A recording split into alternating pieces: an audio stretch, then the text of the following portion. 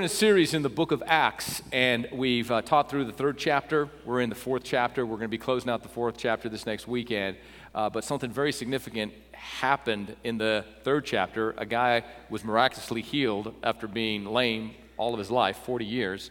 And as a result of that miracle, that notable miracle, Peter preached and 5,000 men, not including women and children, were saved. So the church went from 120 to 3,000 on the day of Pentecost to 5,000 to well over 10,000. The church is growing leaps and bounds. The religious order of that day were not altogether happy about this. They thought they had done away with this Jesus fanaticism when they nailed him to the cross weeks prior. But now, Jesus being raised from the dead, now living in the hearts and lives of his disciples, the ministry and the power of Jesus is still changing lives. And so they're uncomfortable with this. They arrest Peter and John. They have trial the next day, and they threaten and intimidate them to stop preaching in Jesus. They were afraid of what to do with them because a riot could break out, so they released them. And right after they were released, they did something very significant that we want to zero in on in our own lives this morning. So I want to welcome those that we're currently streaming live over the internet. So for all that are watching, we welcome you. We had over 170 that were part of our live streaming last service. So can we welcome all those that are watching right now via the internet? So the title of the message, WDYT, stands for Where Do You Turn? What do I mean by that? Well, where do you turn when your back's up against the wall? Where do you turn when life seems to be closing in on you? Where do you turn when you discover that your marriage is on life support? Where do you turn when your teenager is giving you fits? Where do you turn when unexpectedly you find out that you are now amongst the unemployed? Where do you turn when you're dealing with sickness or disease? Where do you turn when you're dealing with pain or grief in your life? Well, where do we turn? We turn to friends. We turn to family. We turn to our church. And we should turn to our church. A woman came up to me this past Sunday, and she is the aunt of Mark Isasaga, who was discovered, he was missing, young, beautiful, handsome 15-year-old, and a couple years later they realized it's a murder case, it's now going to trial. She said, please express to the church, to Trinity, that as we've been going through this time of great sorrow and grief, that we were able to turn to our church, and your prayers and your love and support has made all the difference for the Isasaga family. May we continue to keep them in our prayers. So where do you turn? You know, some people, unfortunately, they turn to drugs, or they turn to alcohol, or they turn to gangs, or they turn to isolation, and some even turn away from God. In our Bible text, Peter and John find themselves in jail, and the very day that they're let out of jail, where do they turn? They went to church. So if you were in jail last night and you're in church this morning, I want you to know you're in good company and you made the right choice. So look at Acts chapter 4, verse 23, and I'd like for us to read this out loud together. The verse is going to come up on the screen, so here we go. After they were permitted to go, the apostles returned to their own company and told all that the chief priests and elders had said to them. I want you to notice it says when they were released, they turned to their own company. They returned to their own company. Say own company with me. See, every person belongs to some company. And I'm not talking about the company that you may have started as a business person. I'm not talking about the company that you work for. We all belong to our own company. Matter of fact, in the world today, there are only two classes of people. I know there are different affinities and proclivities and proximities, but really there are only two categories, two groups of people, and they're not divided racially, and they're not divided economically. The two groups of people that are in our world are the saints and the sinners, the saved and the lost, children of the kingdom of light, children of the kingdom of darkness, those who are on their way to heaven, those who are on their way to hell. Only two groups, only two categories of people, sinner and saint. And I pray that you're a part of the latter and not the former, that you are among the company of the saved. Look to your neighbor and say, I know you're a saint. Come on, tell them, I know you're a saint. You might have to say that by faith, but they are a saint. Now, sometimes we feel like an ain't, right? I mean, just going through life and trying to honor God and please God. We all have our struggles. We all are at different levels of our spiritual development and our spiritual growth. Some are further along in some areas than others, and vice versa.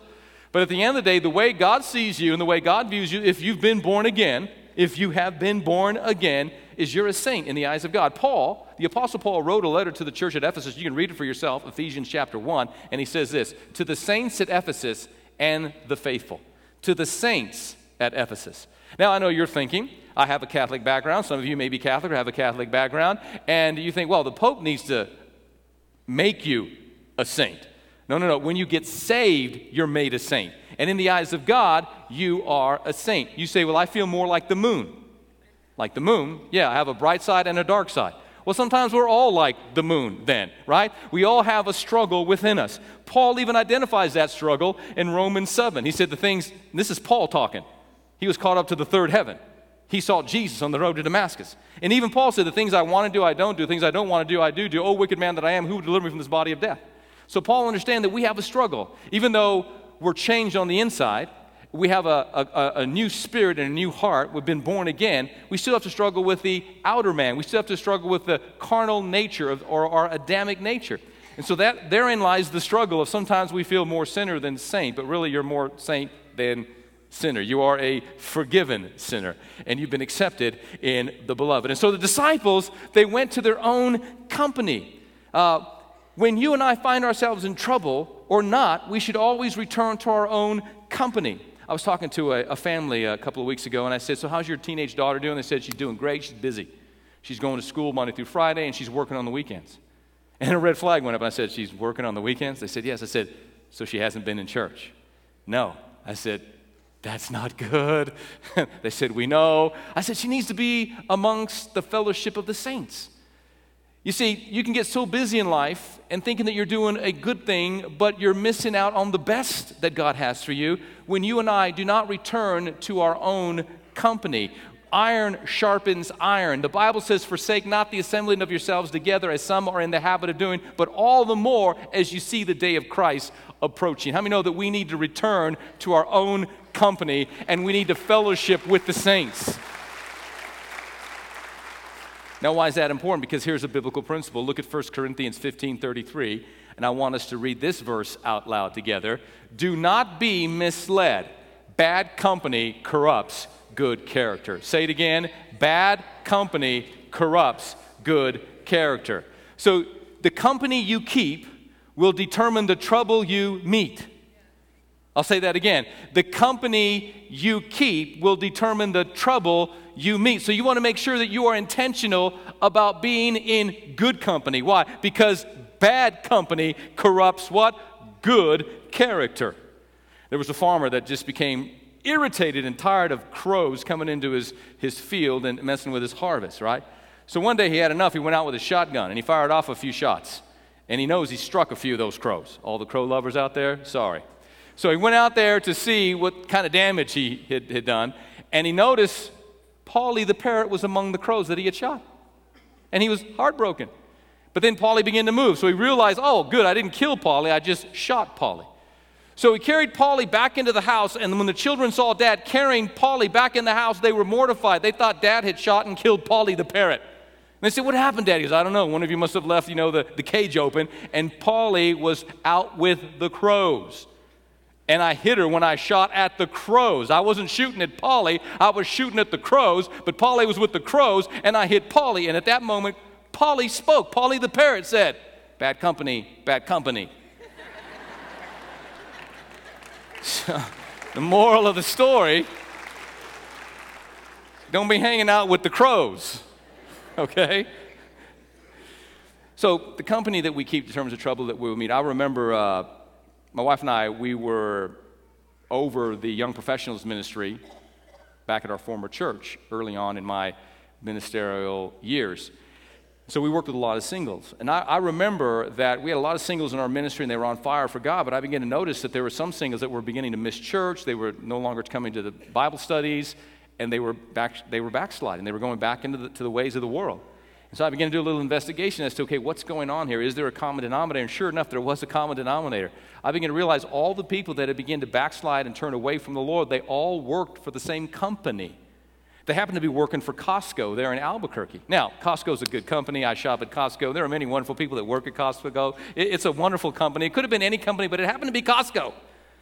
And at this particular time, decades ago, in Albuquerque, that Costco was a real party scene. So these young professionals that were getting on fire for the Lord, they would go to their company, they'd go to work, and they were working around a bunch of other people that weren't Christians yet, and they were being influenced by those non-believers, and they were being seduced and sucked back into the party scene. How many of you know that it's important that we need to be intentional, that whether we go to a school or we go to work and there are a lot of unsaved people, how many of you know we need to make sure that we're pulling them up to our level and not letting them pull us down to their level, right? We don't want them to influence us. We want to influence them for Christ. So the book of Proverbs, chapter 4, verse 13 says this: "Enter not into the path of the wicked, and go not in the way of evil men." So if bad company corrupts good character, then the opposite is also true. Good company develops character, right? Good company develops character. Turn to your neighbor and say, "You're in good company today." Come on, down. You're in good company today. Yeah, yes. Now, when Peter and John left jail and they went back to their own company, okay, you're amongst your own company this morning, right, for like a total of 65 minutes or 70 minutes. Thank God for what you get. So we're amongst our own company. They did three things. They went to church, their own company. They opened the scriptures and they prayed. They went to church, opened the scriptures, and prayed. Wow, that sounds like a recipe for success to me. You see, that's the pattern that they followed 2,000 years ago. That's the pattern 2,000 years later. Fast forward, that's what we're following today. Literally millions of Christians all throughout our city, state, and nation around the world are gathering together in their own company, and they're opening the scriptures, and they're praying. Now, we're going to look at their prayer, and there were three components to their prayer: the transcendence of their prayer, the truth of their prayer, and the TNT, or the power of their prayer. So let's look at the first. Let's look at the transcendence of their prayer, because prayer transcends time, places, people, and events.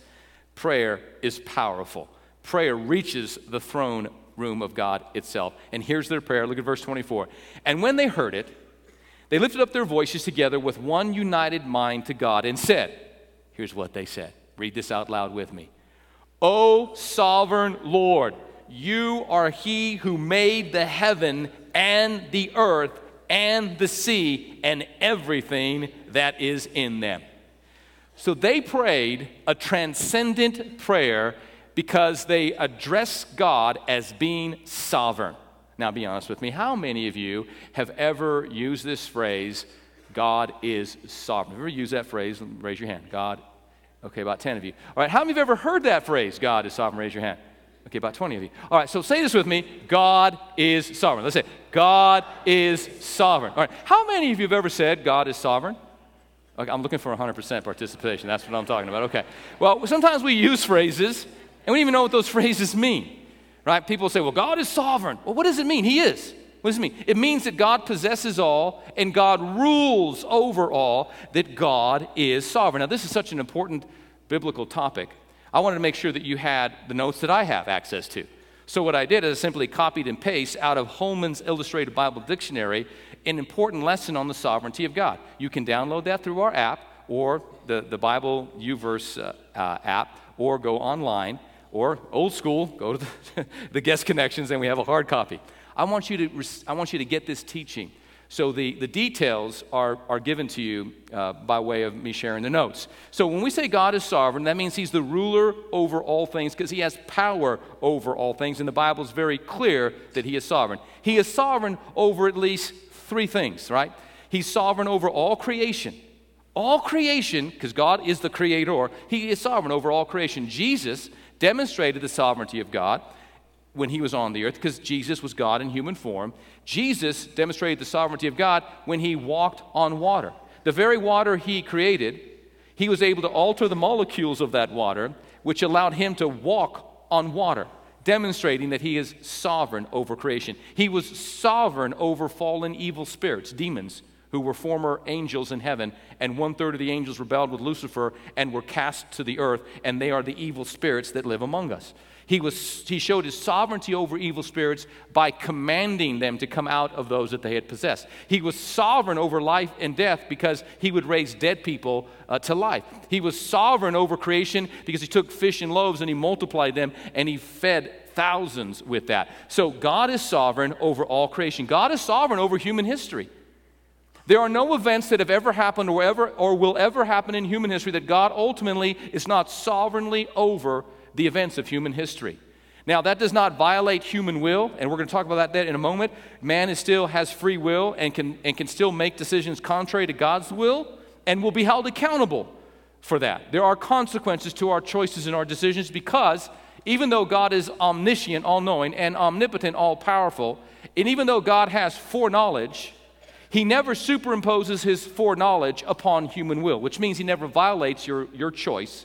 You can choose good, you can choose evil. You can choose to love him, you can choose not to love him. God will not make you do anything. He will not violate your will unless your will is about to impose itself on the sovereign, predestined purposes of God for his creation. Then God will intervene. He did that in the story of Babel in Genesis 11. God realized that because they spoke one language and they were all united for an evil cause, now he said anything they imagine they'll be able to do. So God had to supernaturally intervene and put a stop to it. So in history, God has supernaturally intervened at times. Nations rise, nations fall at the command of our God. Number 3, he is sovereign over redemption. Scripture depicts redemption as the work of God alone. It's not God and man, God and you, God and this, God. It's all God. For by grace are you saved through faith, that not of yourselves, it's a gift of God, not of works, that any man should boast. So faith comes by hearing, hearing by the word of God. But even the faith that you receive to hear and receive the word of God is a gift from God. And then he provides you the grace behind the faith so that you can be saved. And then at the end of the day, nobody comes to the Father except the Holy Spirit draw them. So there's not one person here that's saved or that's going to be saved by the end of this service that can say, I did it on my own. It was by God's grace and the wooing of the Holy Spirit that brought all of us to a place of repentance. How many know none of us can pat ourselves on the back and take credit for the salvation? It's all him, and it's all because of his love and because of his grace. But you had free will. He wants everyone to be saved, but not everyone will be saved. It's not God's will that any should perish, but that all would come to repentance. That's what Scripture says. So God takes no pleasure in the death of the wicked.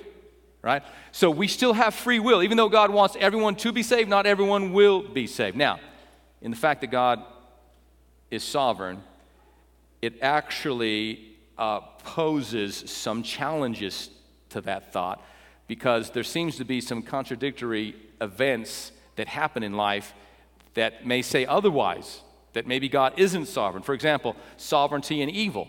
Even though God is sovereign, there's still evil in the world. Is God evil? No. Does God create evil? No. Man created evil because man disobeyed God. So why is there evil? Because there are evil people, and people have free will, and people can choose to do good or people can choose to do evil. Now, God will hold those that do evil accountable, but they can still do evil and be judged for that evil. So even though God is sovereign, because he made us free moral agents, we can choose to do good or to do evil, and the world is a better place when we choose to do good and not to do evil. Now, ultimately, God can restrain evil.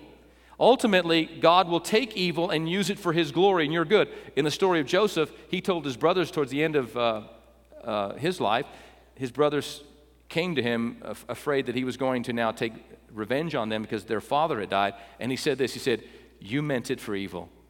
God meant it for good." Which means even the evil that is perpetrated against your life or my life by evil people, God doesn't cause that. God can still use that for his glory and your good. And here's the other thing about evil you need to know. God can just end all evil, and he will. That's the teaching of eschatology, when all things will be reconciled to God, when Jesus will establish his kingdom on the earth. That will happen. But God would have to violate human will in order to do that. And so the way he created us as free moral agents, not as robots that he programmed to love and serve him. Hence, that's why there's evil in our world. Sometimes we question the sovereignty of God and free will. Sometimes it seems contradictory. Well, if God is sovereign, he knows everything, and he's predestined and pre-plan those who will serve him, and he knows those who won't serve him. Do I even have a choice in the matter? Yes.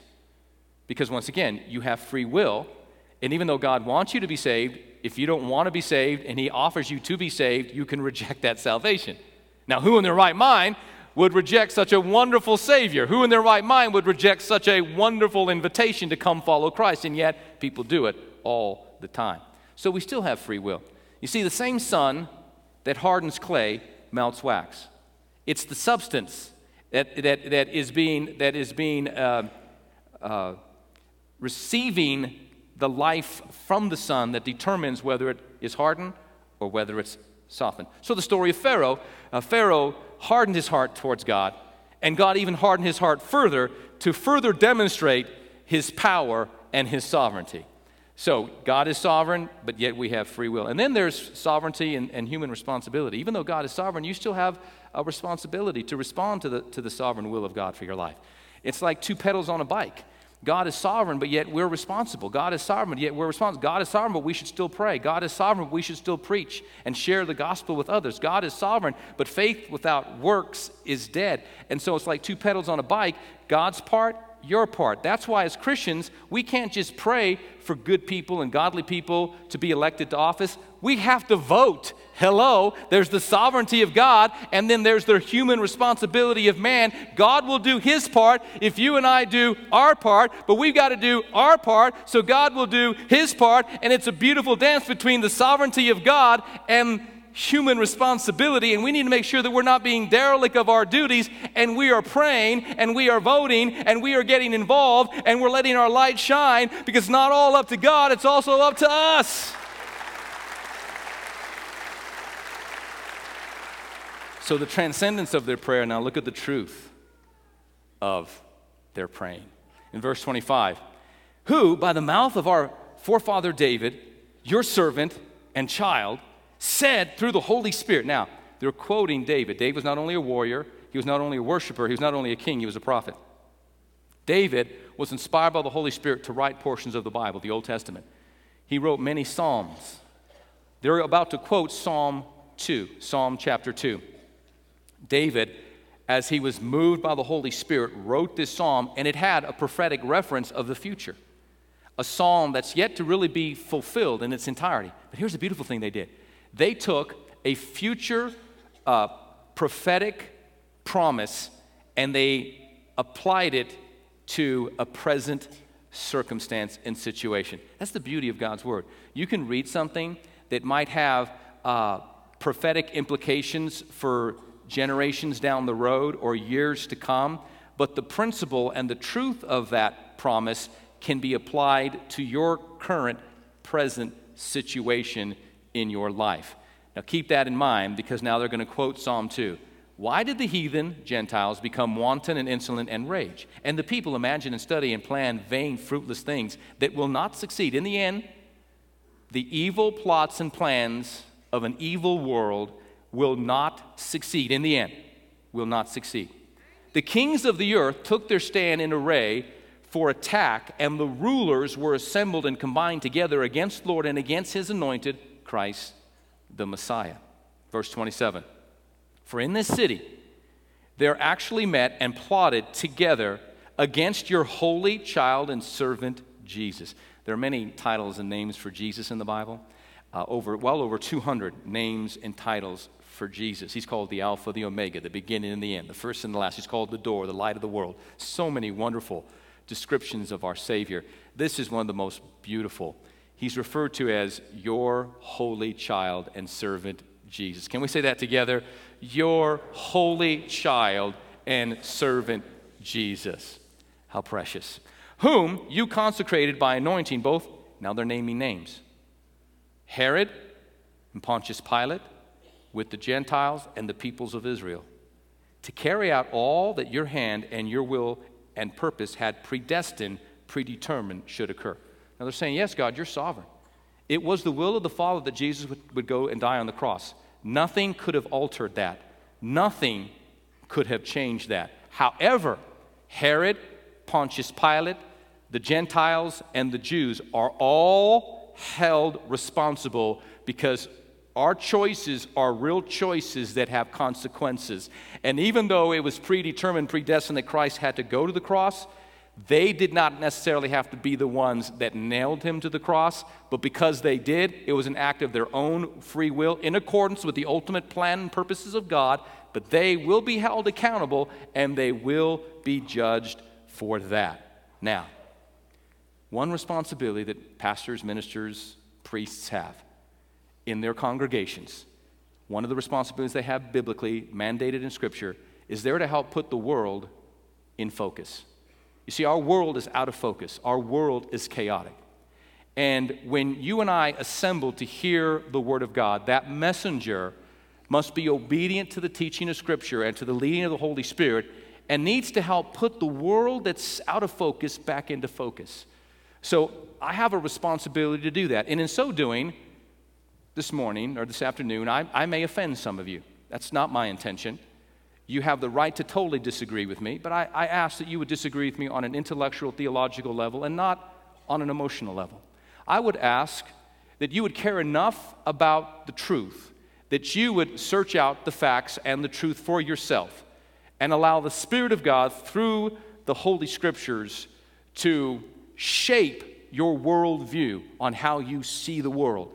That you would see the world not as the world sees it. Because the Bible is very clear. Satan is the god of this world. You wonder why the world's in such a mess? 2 Corinthians 4:4, write it down, look at it later. 2 Corinthians 4:4 says that Satan is the small case g god over this world system. He is ruling this world system right now. He's on a chain. God has him on a chain. He can only go so far. But he's in charge temporarily. That's why the Bible says in 1 John chapter 5, the entire world lies under the sway, under the spell, under the deception of the evil one. It's my hope and prayer that through the preaching of the Word of God, the entrance of God's Word brings light, it brings understanding to the simple, that any satanic deception or spell that you may be living under, that the light of the gospel would penetrate and that your eyes would be open and that you would see the light and that you would see the truth in Jesus' name. So the disciples name names, I'm going to name at least one name.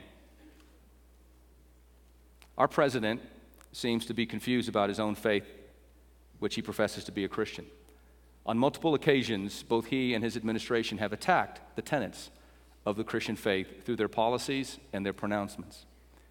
On multiple occasions, Christianity has been slighted and Islam has been defended. This is a fact. Most recent occurrence was at the National Prayer Breakfast, February of this year, and there was a wonderful speech the president gave, but there were parts very disconcerting. Here is one quote from that speech. Unless we get on our high horse and think that this is unique to some other place, remember that during the Crusades and Inquisition, people committed terrible deeds in the name of Christ. Both Catholic and Protestant religious leaders have interpreted those remarks as a direct attack on Christianity and a defense of Muslim atrocities. The president's remarks came just 2 days after the release of a video of the burning death of a captured Jordanian pilot who was burned alive by ISIS. It came 1 day after radical Islamic army was selling children and crucifying children. Those remarks came in the context of the worst atrocities being committed against Christians of really the past 2 centuries. There are many other startling examples of our president, whom we need to pray for, taking a direct stand against biblical teaching. His support of abortion on demand is murder according to Scripture. His support of same-sex marriages, which, by the way, 3 years ago, he defended the traditional definition of marriage. His administration presently is allowing literally tens of thousands of Muslim immigrants to come to America. Taxpayer dollars are helping to bring these Muslim immigrants. It's called the Muslim Refugee Resettlement.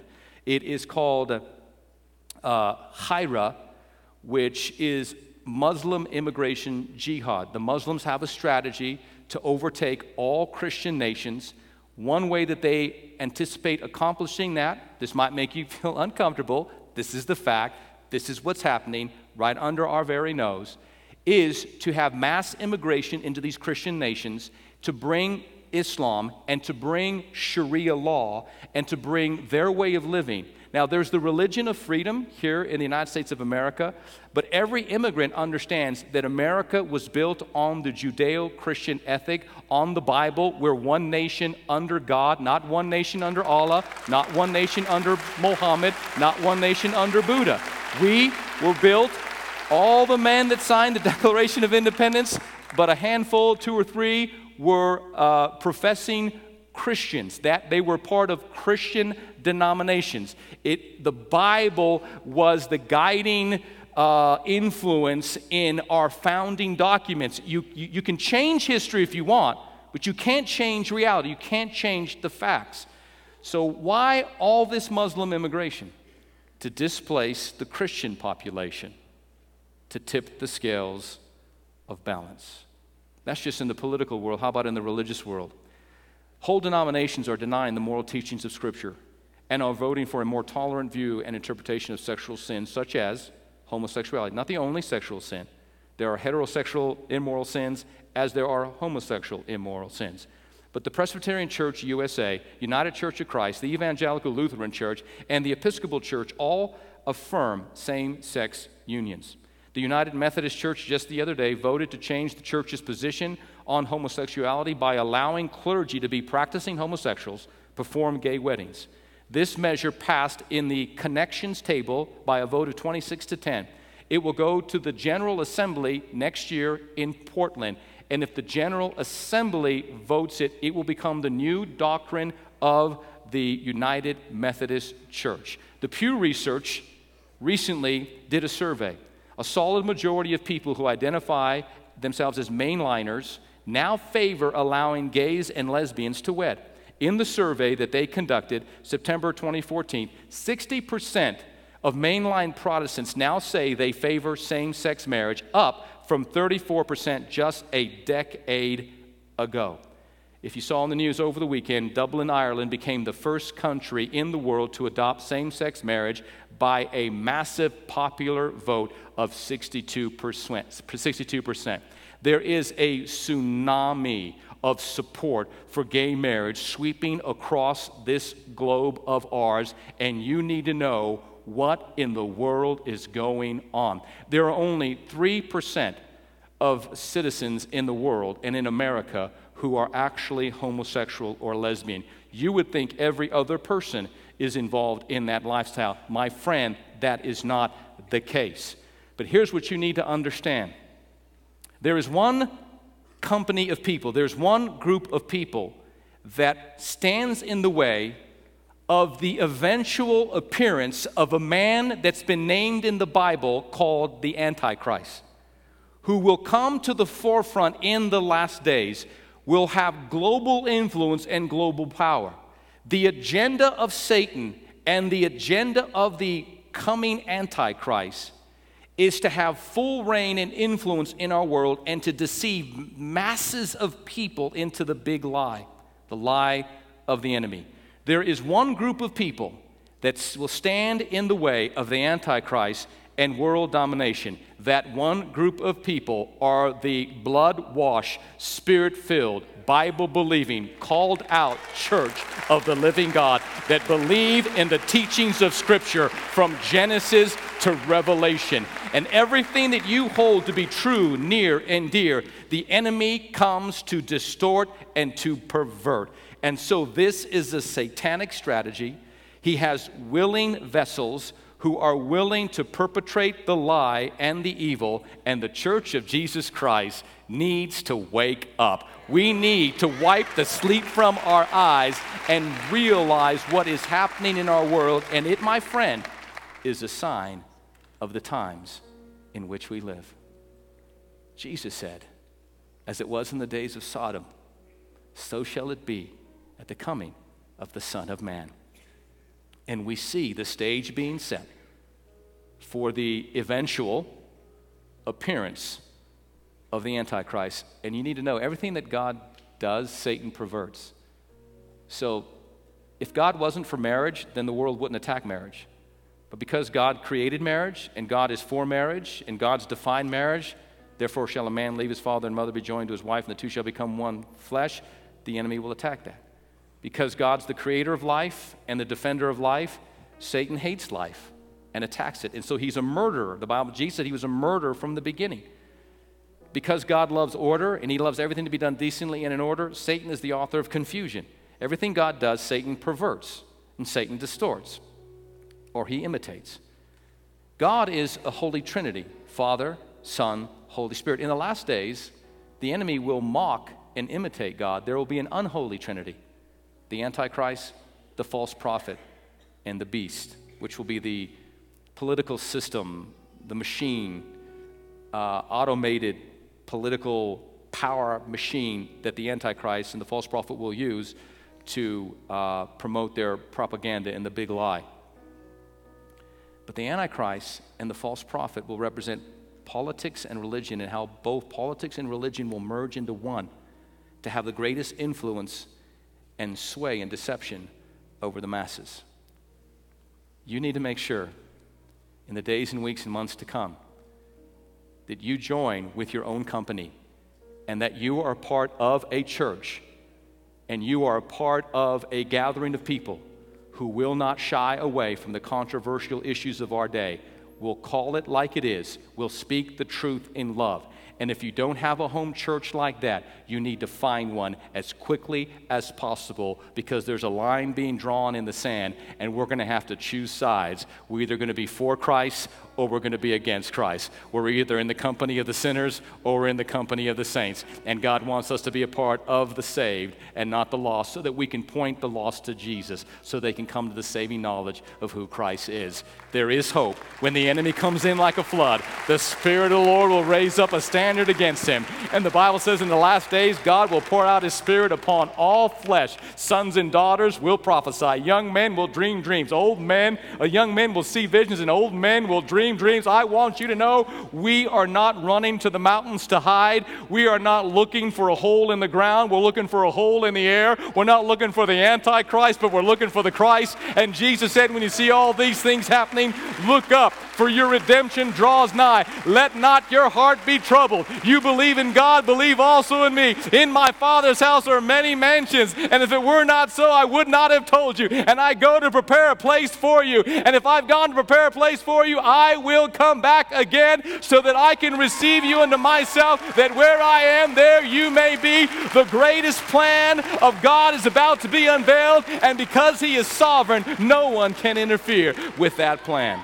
Hollywood and the entertainment industry cannot. False religions cannot. Political powerhouses cannot. God will have his way. His kingdom will come, and his will be done on the earth as it is in heaven. And you are a part of a kingdom that cannot be shaken. Hallelujah.